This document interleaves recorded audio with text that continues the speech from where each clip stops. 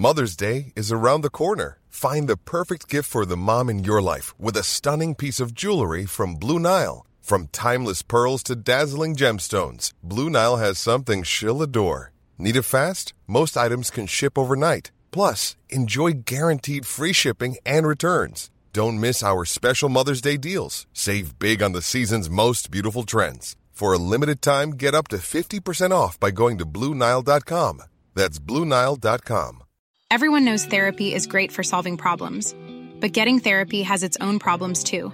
Like finding the right therapist, fitting into their schedule, and of course, the cost. Well, BetterHelp can solve those problems. It's totally online and built around your schedule. It's surprisingly affordable too. Connect with a credentialed therapist by phone, video, or online chat, all from the comfort of your home. Visit BetterHelp.com to learn more and save 10% on your first month.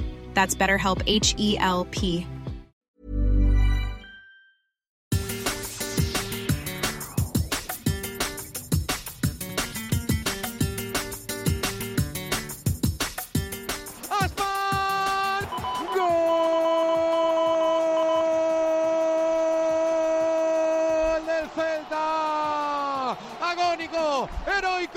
Sufrimiento para el Barça, es la gloria en el descuento para el Celta, lo marca el hijo pródigo, lo marca Yago Aspas, lo marca el príncipe de las bateas. Hello and welcome. We are a third of the way through the season in LaLiga, and this weekend was perhaps the most exciting yet. I'm here, Matt Clark, with Rory Barlow. How are you, Rory? Exciting for some, Matt.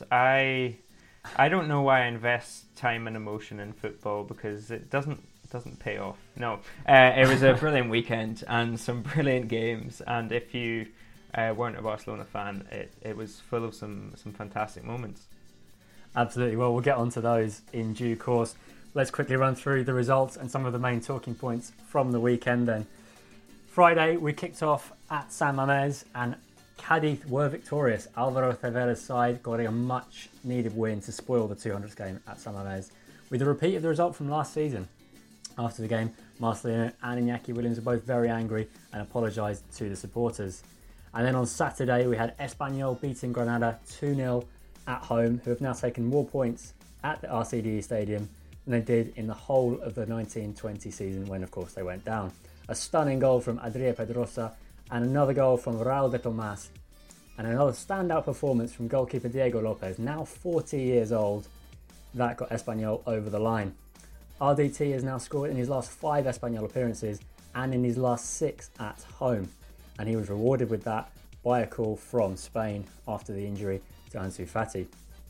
Saturday continued with an absolute humdinger at Balaídos, which we will get into in more depth very shortly.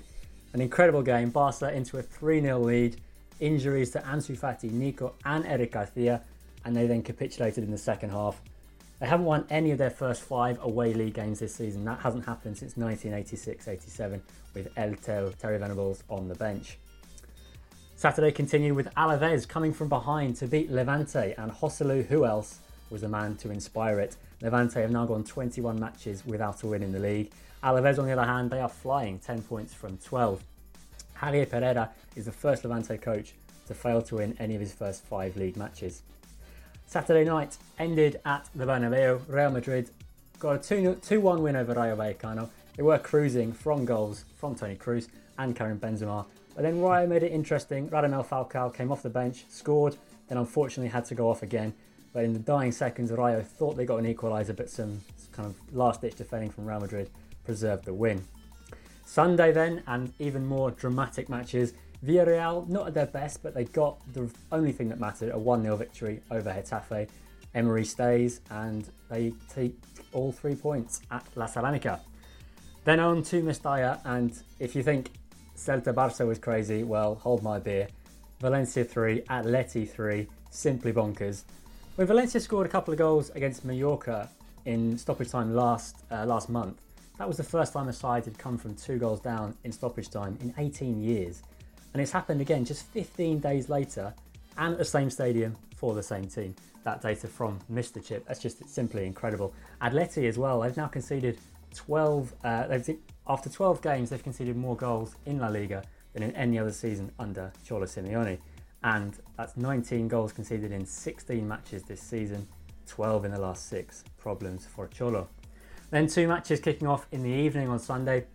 Mallorca 2, Elche 2 was also very entertaining. Lucas Boye was gifted the opening goal. Salva Sevilla equalised from the spot. Boye then put Elche back in front, but a late equaliser from Paulo Maffeo meant the spoils were shared. And as for the new league leaders, once again, Real Sociedad went back to the top of the table with a hard-fought win at El Sadar. Former Osasuna youth player Mikel Merino with a deflected opener before Adnan Januzaj secured the win from the spot. 17 of Real Sociedad's 19 goals this season have come in the second half of matches. And then, of course, the partidazo of the weekend that we thought it was going to be at least, El Gran Derby at the Benito Villamarin. It finished 2-0 to Sevilla. The red card to Guido Rodriguez conditioned the game in truth, and Marcos Acuna opened the scoring with a golazzo after a sequence of 13 passes, and then an own goal from Hector Bellerin sentenced the game. We're going to hear more about that from Gregor Chapel in part 2.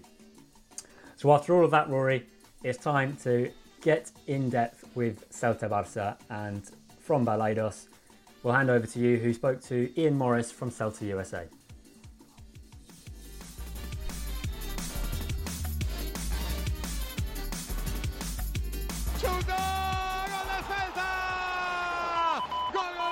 Hoy Ter Stegen. Gol del Celta. Dentro del área la pone de zurda, balón para Nolito. Gol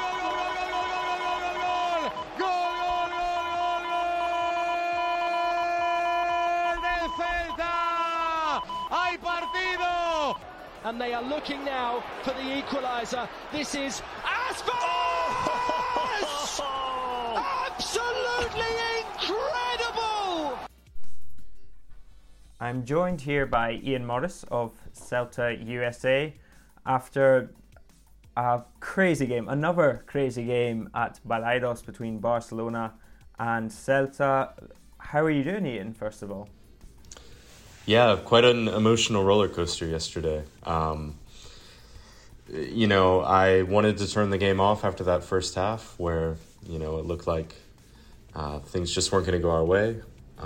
But glad I stuck around for the second half. Saw Celta really turn the corner and dominate a Barcelona team that, of course, isn't doing well at all. But I think it was an important 45 minutes of football that really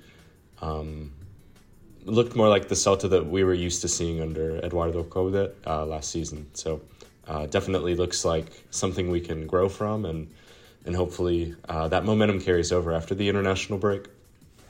And delight sort of at the end there. Where exactly does this rank in the sort of great, entertaining Celta Barça and Balaídos games? There have been so many ever since Celta came back from the second division back in 2012. It's hard to top the 4-1 kind of shocking Celta win over that MSN Luis Enrique coached Barcelona team back in 2015. There have been a lot of exciting games. 4-3 win comes to mind the year after that as well. But, in terms of absolutes, shocking ending and really just things completely turning in the second half. I don't think there's a more surprising results, all things considered, than yesterday's. How things ended up yesterday. Certainly, yeah, I 100% agree with your assessment of that. Just moving on to sort of Celta more generally, this was obviously a good point to pick up after a less than auspicious start to the season with slightly disappointing start, but they are starting to pick up a little bit more. Do you think that this is sort of, we obviously saw Chacho come in at the sort of a couple months into last season and nearly get them into Europe. Do you think that's possible again, that they could go that far, or are you setting your expectations a little lower this season? I'm definitely not expecting a run towards Europe this year. In my opinion, there are just so many quality, deep teams. You look at Betis, you look at Villarreal, you look at Osasuna, teams that I think are really better position than Celta. They have squad depth. They got off to a better start to the year. My personal expectations, hopes more than expectations, are that this team can kind of get a streak going, can comfortably establish themselves in the middle of the table, and obviously kind of brush aside those relegation fears that we've dealt with so often over the past few seasons, really. There's been a lot of talk in Vigo about possibly going on a Copa del Rey run. If you get the team kind of solidified mid-table and shoot towards that. It's the elephant in the room for Celta fans. We've never won a title before outside of the 2000 Intertoto trophy, which debatably counts as a title. And Chacho Coudet's mission ever since he came to Celta has been, he stated it publicly, finally finding that trophy. So, what I'm kind of hoping for is a mid-table finish where we don't have to worry too much about relegation and maybe look to make some moves in the Copa del Rey this season. And one way or another, Iago Aspas is going to be key in terms of whatever Celta achieve. He hasn't had perhaps, again, the most auspicious start, and we're used to Aspas being sort of the star player for Celta, really dragging them out of situations. Is it... I hate to ask this question because we all love Iago Aspas, but is this the start of a decline, or is it just a dip in your view? You obviously watch him very closely. Yeah, Iago Aspas, for my money, is the best player in club history. Continues to have a lot of quality, but let's be honest, he's 34 years old. He's played a lot of minutes ever since coming back from Liverpool, Liverpool, and then a loan at Sevilla. He's not going to last forever. Eduardo Coudet actually started him on the bench in Celta's draw at Rayo Vallecano on Monday. I think we might see more of this in the future, kind of choosing when is the best time to, maybe get him a little bit of rest.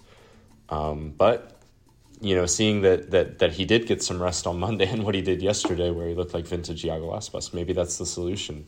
To me, it doesn't seem as much like a physical thing as it does perhaps just he wasn't kind of feeling things at the beginning of the season. I think physically he's still got plenty of quickness. He's still really nice on the ball, and that left foot is magic. But he just looked kind of out of rhythm at the beginning of the season. And hopefully this game serves as a turning point for him, and hopefully Celta's able to kind of manage his minutes and not work him to the point of exhaustion so that he can continue to contribute. I still think he's our team's most talented player. Mm-hmm. He's the key to our attack, especially now with Santi Mina out, although hopefully we'll be looking to get him back after the international break. He's still a key player for us. It's just going to be a matter of managing his minutes and continuing to hope that his body holds up and he can continue to be a key contributor, which I expect him to be this season. Yeah, and as I say, I speak for everyone when I say I hope Iago Aspas can sort of find that sort of peak form that he's found over so many seasons lately. It's remarkable the importance he has to Celta. But I will wrap things up and let you get back to your Sunday afternoon, Ian, because it's been a pleasure speaking to you, but you're a man in demand, and I don't want to take that away from you. So I'll thank you very much for your time. Thank you so much for having me on. It's a pleasure as always. Cheers, and back to you, Matt.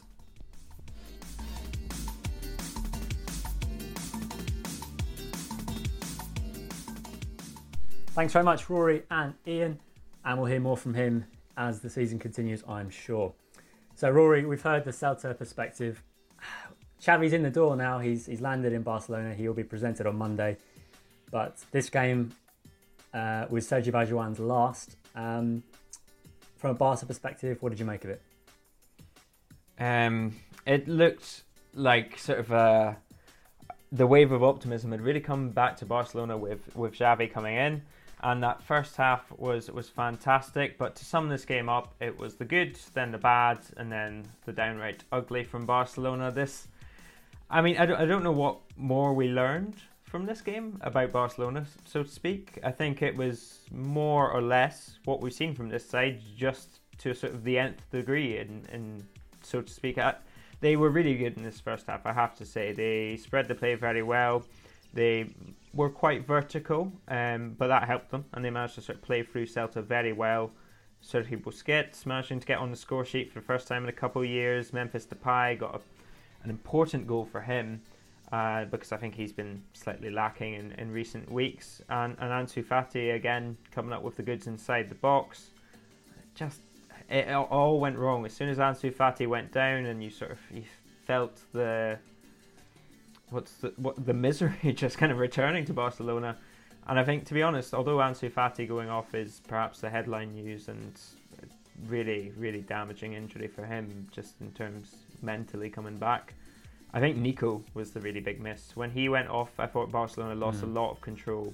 They lost a lot of power in midfield and ability to sort of hold off Celta. And in that second half, you just saw that they weren't able to put their foot on the ball. They lost all sorts of control. And Frenkie de Jong, who is part of the solution and part of the problem, said that they had no personality. And to be honest, it was him that didn't close Iago Aspas down properly in the last minute when they conceded. Yeah, the injuries are just piling up for Barca, and there's been much talk this weekend about the medical personnel and whether that needs to be changed. But in terms of the playing staff itself, the reality is that the money isn't necessarily there to invest big time in January. So what they have is what they will fight with for the rest of the season. Of course, Xavi comes in. His first game will be the derby at Camp Nou against Espanyol. And then soon after that is the absolute crucial game against Benfica. So I think you tweeted this weekend that everyone compares this to the Pep Guardiola and even the Koeman arrival, about kind of very tough circumstances in which to start. And you asked the question that, is this perhaps even tougher for Xavi? Yeah, I mean, on the face of it, okay, Koeman was coming off a catastrophic defeat and the presidential issues there. Luis Suarez leaving, there was a clear sense of regeneration, but this really is being thrown into the sort of boiling cauldron, because two results go badly for Xavi, and although he's Xavi, he will get given time, and I don't think he'll be in danger, but the pressure will be right up as soon as those results don't go his way. I think for Barcelona, yeah, you've mentioned the medical staff. They were very señalado, signalled or kind of called out, even by Sergi Barjuan himself. And that kind of shows the degree to which physical preparation is really hurting Barcelona, because not only are they losing players, they're conceding late goals. That goal against them again, coming back to that, poor closing down. They just couldn't run with Celta for the second half. And yeah, it's part of a sort of systemic culture of failing to meet the standards. And I think that is what Xavi has to come in and impose, his standards again. But yeah, this was just a painful game that sort of exhibited Barcelona's weaknesses in terms of all throughout the club, all throughout the sort of playing staff, the coaching staff, and indeed in this case the medical staff. Yeah, lots for Xavi to work on. And of course, at the end of the match day, Barcelona are now, in points terms at least, as close to Getafe in 20th as they are the Real Sociedad in 1st. Moving on to Mestalla, and the same scoreline and similar circumstances, an absolutely dramatic end to this game. As we said in the introduction there, Valencia, they stole 2 goals against Mallorca a couple of weeks ago to get a 2-2 draw. This time they were 3-1 down to Cholo Simeone's Atleti. You think that's game over, but incredibly, Hugo Duro comes on, scores twice, and Valencia take another point. Rory, you saw this game. What did you think overall, and just especially in terms of Atleti's kind of defensive issues? What's your take? Yeah, I think, again, trying to look at this from a point of view of what did we learn, because I mentioned that this was the worst Simeone defence that I've seen. I think it was last week. Again, we were talking before about the weeks really blurring into one these days, and the match days too. But yeah, this is the worst Simeone defence, and I think the worrying thing for Atleti is that I don't necessarily think it's a system problem. I don't think it's in terms of their style or the sort of the way that they're trying to play. it's the players themselves that aren't doing their jobs. They aren't winning their battles. You look at the set piece. That's simple marking. Cholo, 5 years ago, it would be unthinkable to think of them conceding that goal. And yeah, just the ease with which they're conceding goals. I think a lot of it is due to players losing their battles. Jimenez, quality central defender on his day, really up there with the best in the world. He's big, he's strong, he's fast, he's quick, but he doesn't seem to quite have that edge at the minute. Savic the same. They're not winning their battles, and so it's hard to know how you sort of solve that immediately. I mean, is it just poor form? No. How do you cover the defence more? You can't add another centre half in. You've only got so many, and you're already playing free. So how to cover those issues? I think it's been a welcome sort of improvement in attack going forward in the goals, but like Carla Fernandez mentioned, it's all very well scoring free goals, but if you're conceding free as well, it doesn't really matter about improving an attack. And Cholo has significant work to do here, and you have to have faith in him doing it, because I mean, look at his track record. But it's certainly concerning, and right now it doesn't seem like there's a quick, easy fix to this. Yes, Atleti surrendering more goals and more points at Mestalla. Well, that's the end of part one. Stick with us, because we're going to round up El Gran Derby with Gregor Chapelle, and we'll cover all the rest of the action and get our MVP picks and our moments of the week before we head into the international break. So stick with us. We'll be back soon.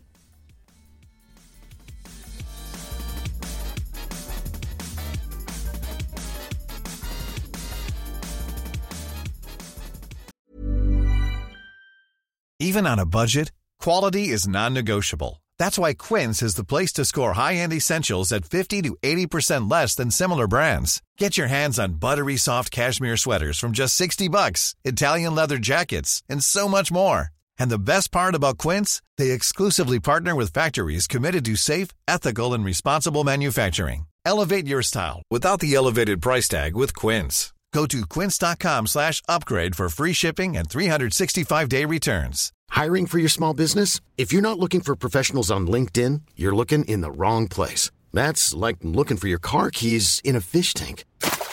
LinkedIn helps you hire professionals you can't find anywhere else, even those who aren't actively searching for a new job but might be open to the perfect role. In a given month, over 70% of LinkedIn users don't even visit other leading job sites. So start looking in the right place. With LinkedIn, you can hire professionals like a professional. Post your free job on linkedin.com/people today. Hey there, it's Michelle Norris. I'm host of a podcast called Your Mama's Kitchen. When I travel, I'm usually looking for a way to find a taste of home when I'm not at home. And one of the things I love to do when I am at home is entertain. And Airbnb allows me to do that. When I was in California recently, I rented a house that had a great kitchen. And when we were sitting around the table, we were all thinking, we're in someone else's house. Someone could be in all of our homes as well. If you have a home, but you're not always at home, you have an Airbnb. Your home might be worth more than you think. Find out how much at airbnb.com/host.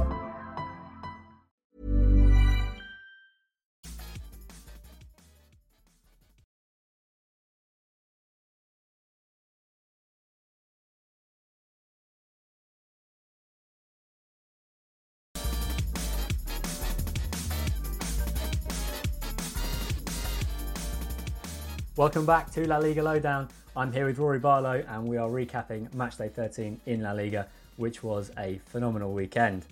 And the final game of that weekend was El Gran Derby, one of the most incredible derbies in world football, I think it's fair to say. Benito Villamarin was in fine voice before the game. Full time though, wasn't quite the same story, as Sevilla came there and won 2-0. So now we're going to get some reaction with Sevilla fan Gregor Chapelle. Rory, take it away. Insiste el Sevilla, Jordán por dentro para Rakiti, apertura banda izquierda para Ocampos, que es una pesadilla, Ocampos atrás para Acuña, Acuña que le pega, ¡qué golazo! ¡Gol, gol, gol, gol, gol, gol, gol, gol, gol, gol! Por dentro, gol, gol, gol, gol, gol, gol! Vaya golazo, qué barbaridad. Por dentro. ¿Cómo le ha pegado?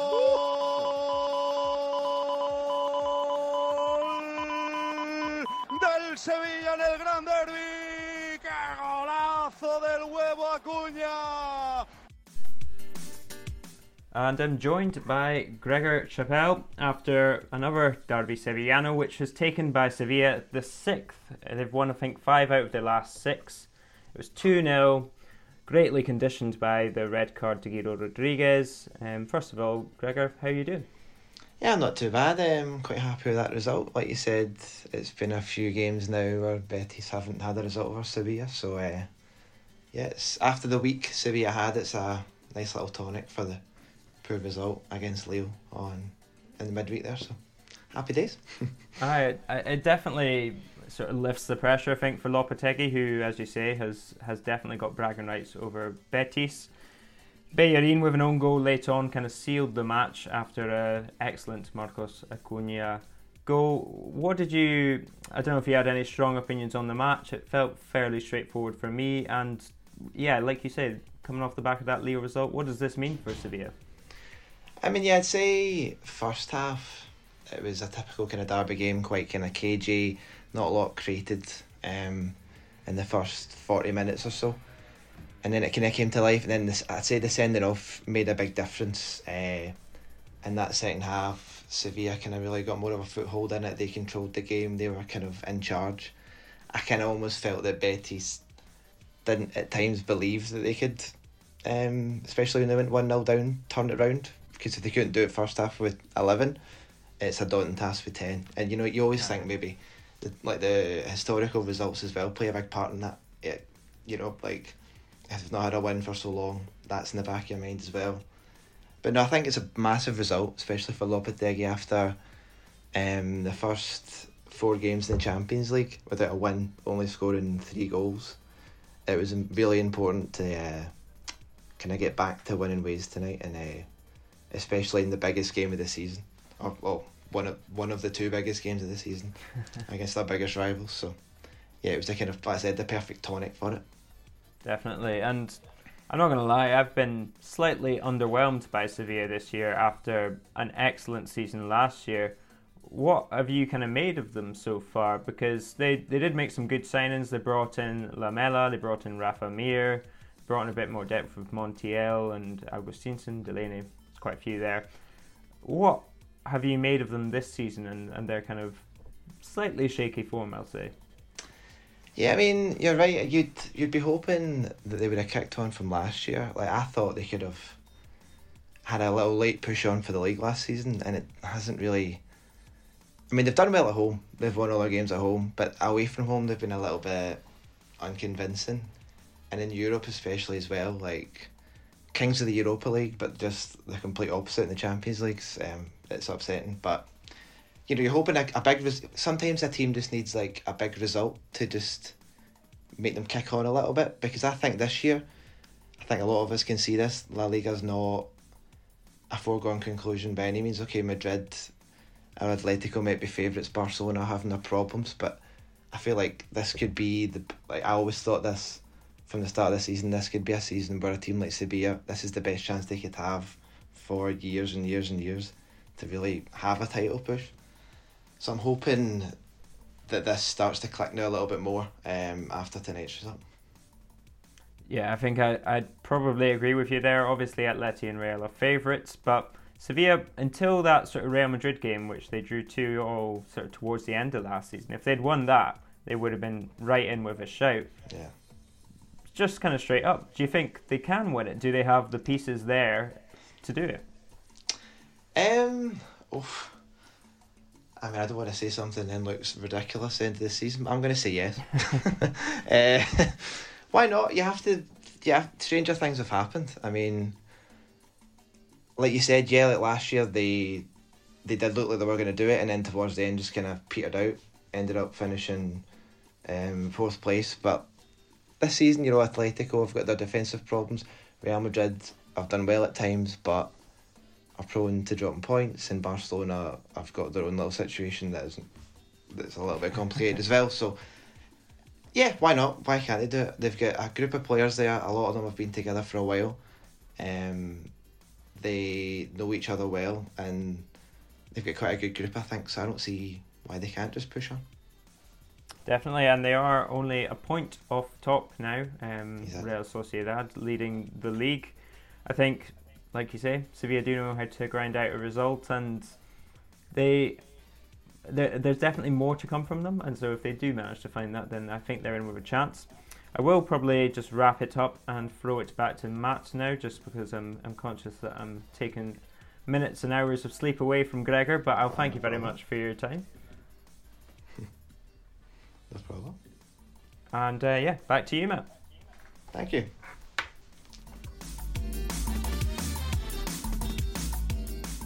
Many thanks to Rory and Gregor. Julian Lopetegui continuing his domination of this match.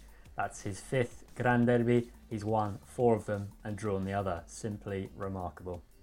Well, now it's time to recap the rest of the weekend's action, and we'll start with Friday night. Rory, you were very impressed with Cadiz, weren't you? Yeah, Cadiz, I actually think this seems to be happening to a few teams, that their home record is actually worse than their away record. And I think Cadiz seem to be getting the balance a little bit better away from home, where they seem to be able to sort of come out, attack for 20-30 minutes, try and get a goal, and then sort of maybe retreat a little bit, drop a little deeper, and become the sort of familiar Cadiz we've seen.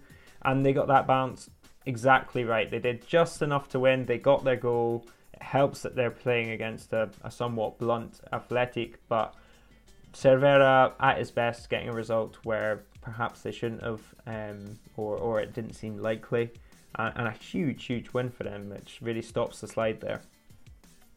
Yeah, it's only their 2nd win of the season, only Athletic's 2nd defeat too, and as we could see from the reaction, they were pretty underwhelming and they knew it.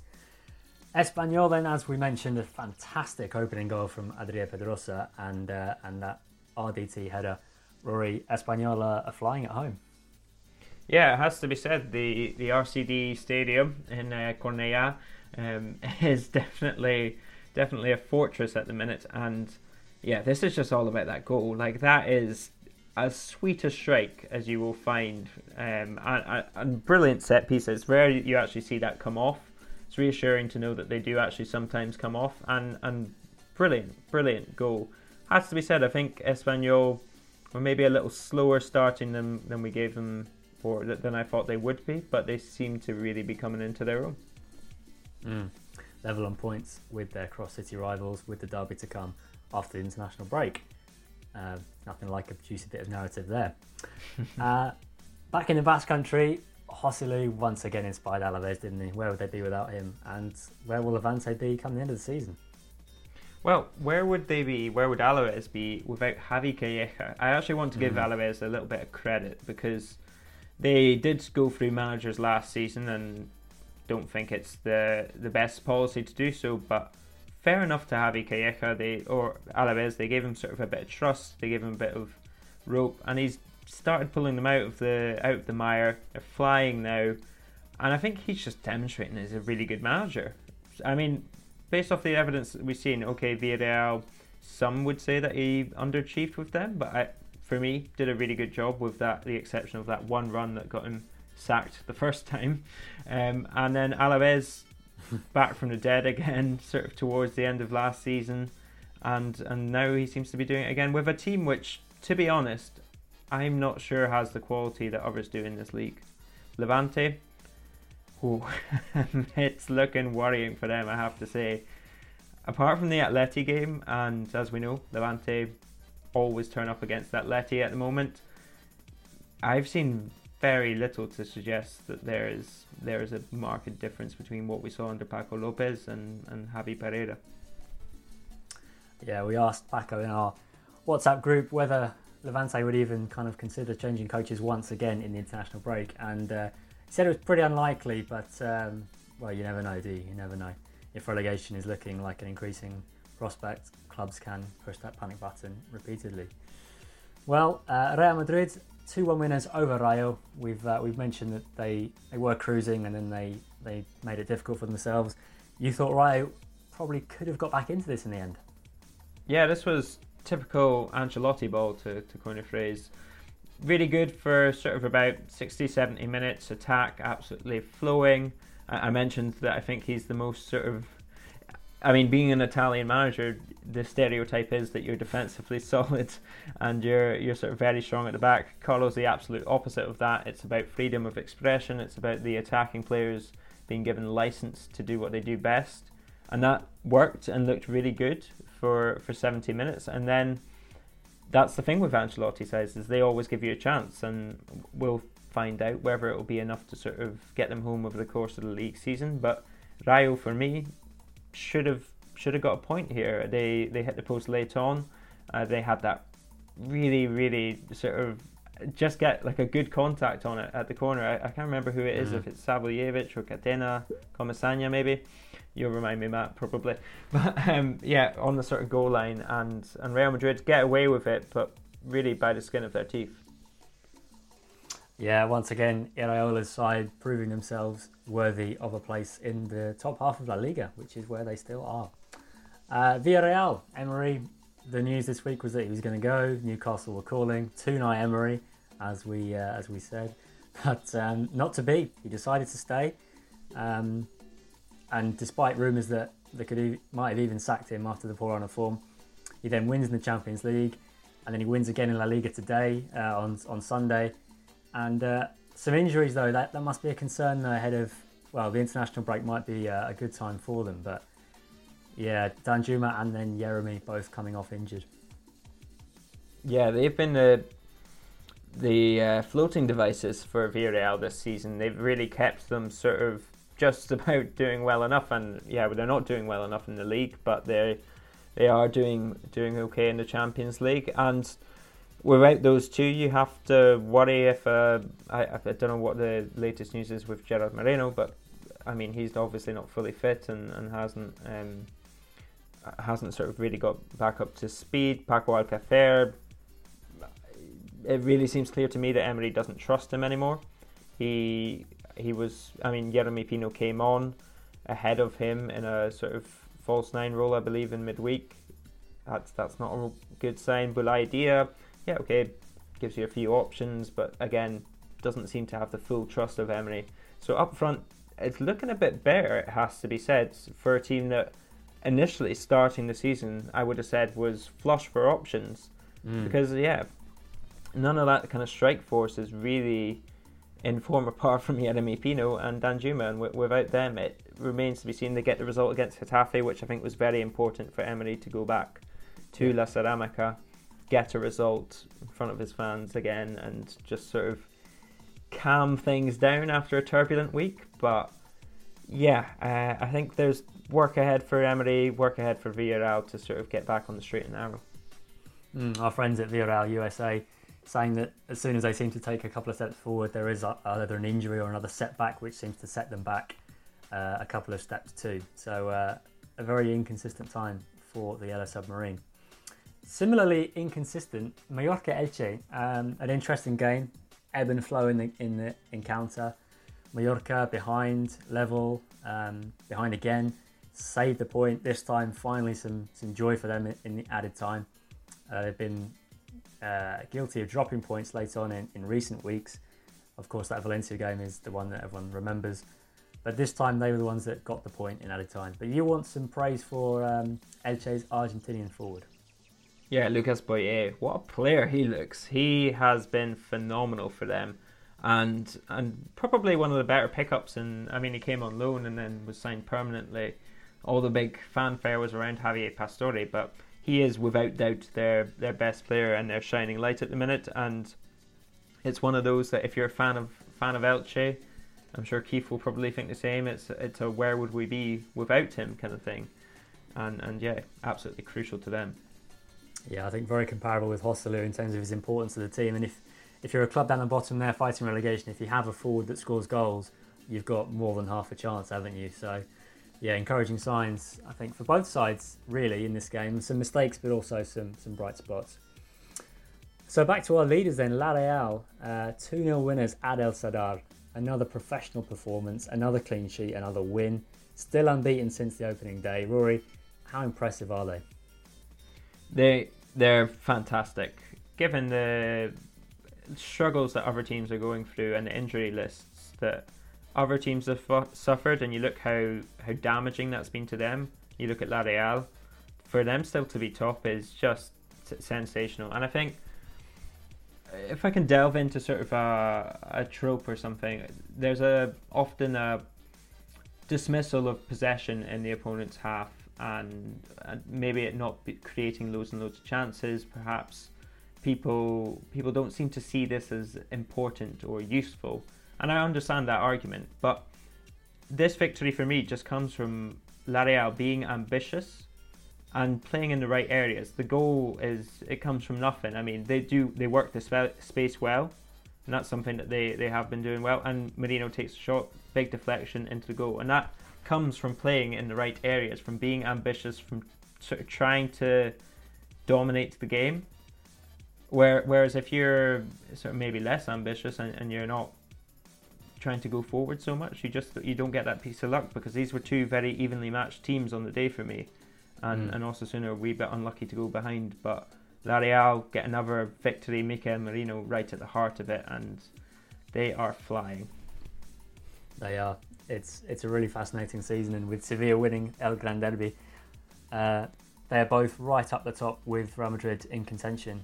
Real Sociedad 1 point clear, and then Real Madrid and Sevilla, as you say, 1 point behind, level on points. Well then, Rory, it's now time for our MVP picks of the weekend, and there was a lot of contenders this week. We've already mentioned Lucas Boye, and a couple of others. We mentioned of course, the Argentinians in the Sevilla game, Acuña, Ocampos, Montiel, all very impressive. But we've picked 4, and your first pick is one from Friday night. Take it away. Pacha Propaganda is back, and in a big way. A really big way. 17 ball recoveries, I think I saw online, which is just a crazy stat. It really goes to the sort of motoring style of him, and he's just a force of nature down that left-hand side. Cádiz are so lucky to have him, because, I mean, fullbacks have become vastly more important in recent years, but not in quite the way that Pacha Espino does it. I mean, he provides, and he's good going forward, he's good defensively, but it's not because he's controlling the game from left back. He is just an absolute terror for anyone playing against him, and he demonstrated that once again on Friday night, and was one of the main reasons that they got back to winning ways. Absolutely, and at one point he outran Iñaki Williams, and I think my jaw was on the floor for a good few seconds after that. Just sensational performance from him, and as you say, integral to this Cádiz side.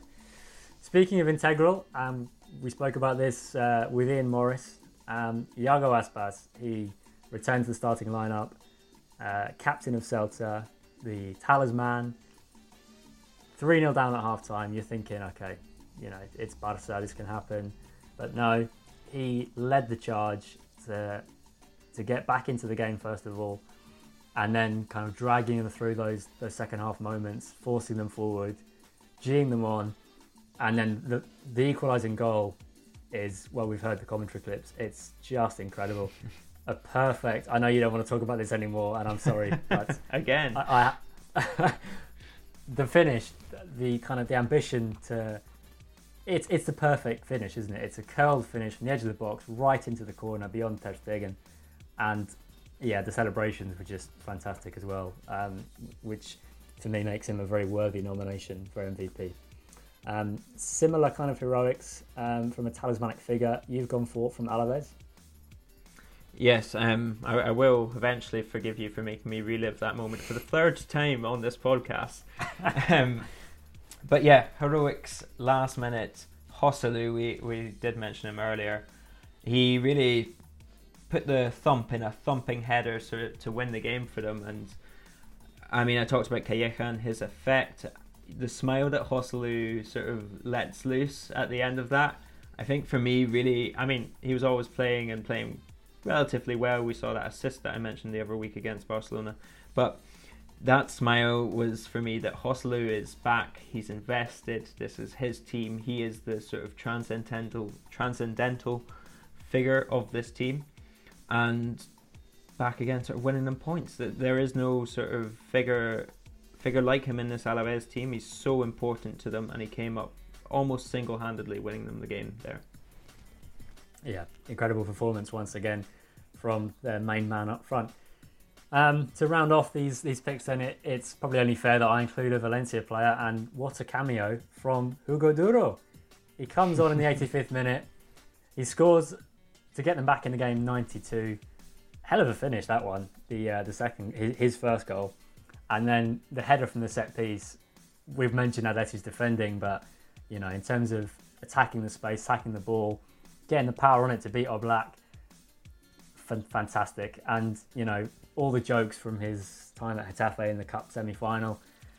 Valencia fans kind of already had the shirts with Toque and Hugo Duro. Well, now he's become a bit of a cult favourite for scoring them goals, in their shirt. So for me, he's got to be up there. Probably the smallest cameo of the season in terms of an MVP candidate, but I think he did more than enough to warrant a slot. So yeah, for me, he's my other pick. As for moments of the weekend, once again, there was so many to pick from. We could have had left-footed goals alone. We had Antoine Griezmann, fantastic goal. Acuna in El Gran Derby. Adria Pedrosa as well in the Espanyol game. But for me, and this has become a bit of a thing for me in recent weeks, RDT scoring once again, fantastic header, and then getting the call up for Spain. That makes him my moment of the weekend. Cuidado el balón, Raúl de Tomás. Toma Lucho, apunta Lucho. ¡Gol! ¡Qué tío! ¡Qué cabezazo, ¡Qué tío! ¡Del Español!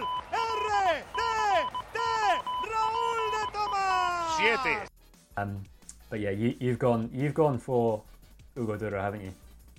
Yeah, I'm going for your MVP candidate.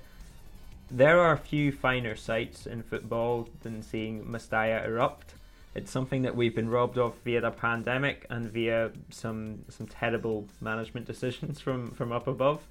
But yeah, what a moment to see them get that last minute equaliser. And I mean, it's one of the greatest things in football is the last minute goal to either get your team a result or win the match. And Dogo and Hugo Duro, he does it again. You've got to give him credit. I think he's more, in many people's minds, a sort of hard-working striker who does a job as opposed to being an out-and-out goal scorer. But he's done it again, and he's come up massive for Bordelas. An incredible goal, an incredible finish, and an incredible weekend. And I hope you've enjoyed this podcast. We've come to the end. Stick with us on La Liga Lowdown on Twitter for all the coverage of the international break. Spain have 2 very important qualifiers to see if they can make the World Cup automatically or if they will face a daunting playoff. Stick with us on Twitter for that. Check out our website for new content dropping as well. My thanks go to Rory for being with me tonight, and to Ian from Celta USA and Gregor, and of course to all of you listening. We started the show with Aspas, so it's only fitting that we will finish it with Hugo Duro. The 2 3-3 matches this weekend. Incredible circumstances that bookmarked this podcast. Thank you for listening. Enjoy the international break. We'll be back soon. Bye-bye.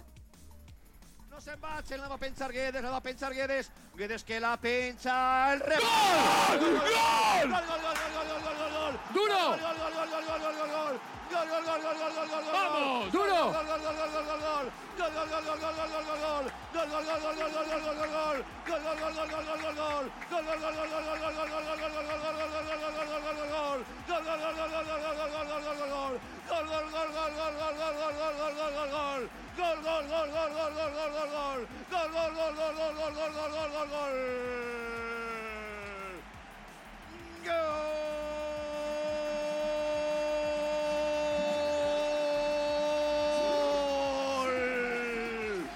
Del Valencia, tocó en Hugo Duro.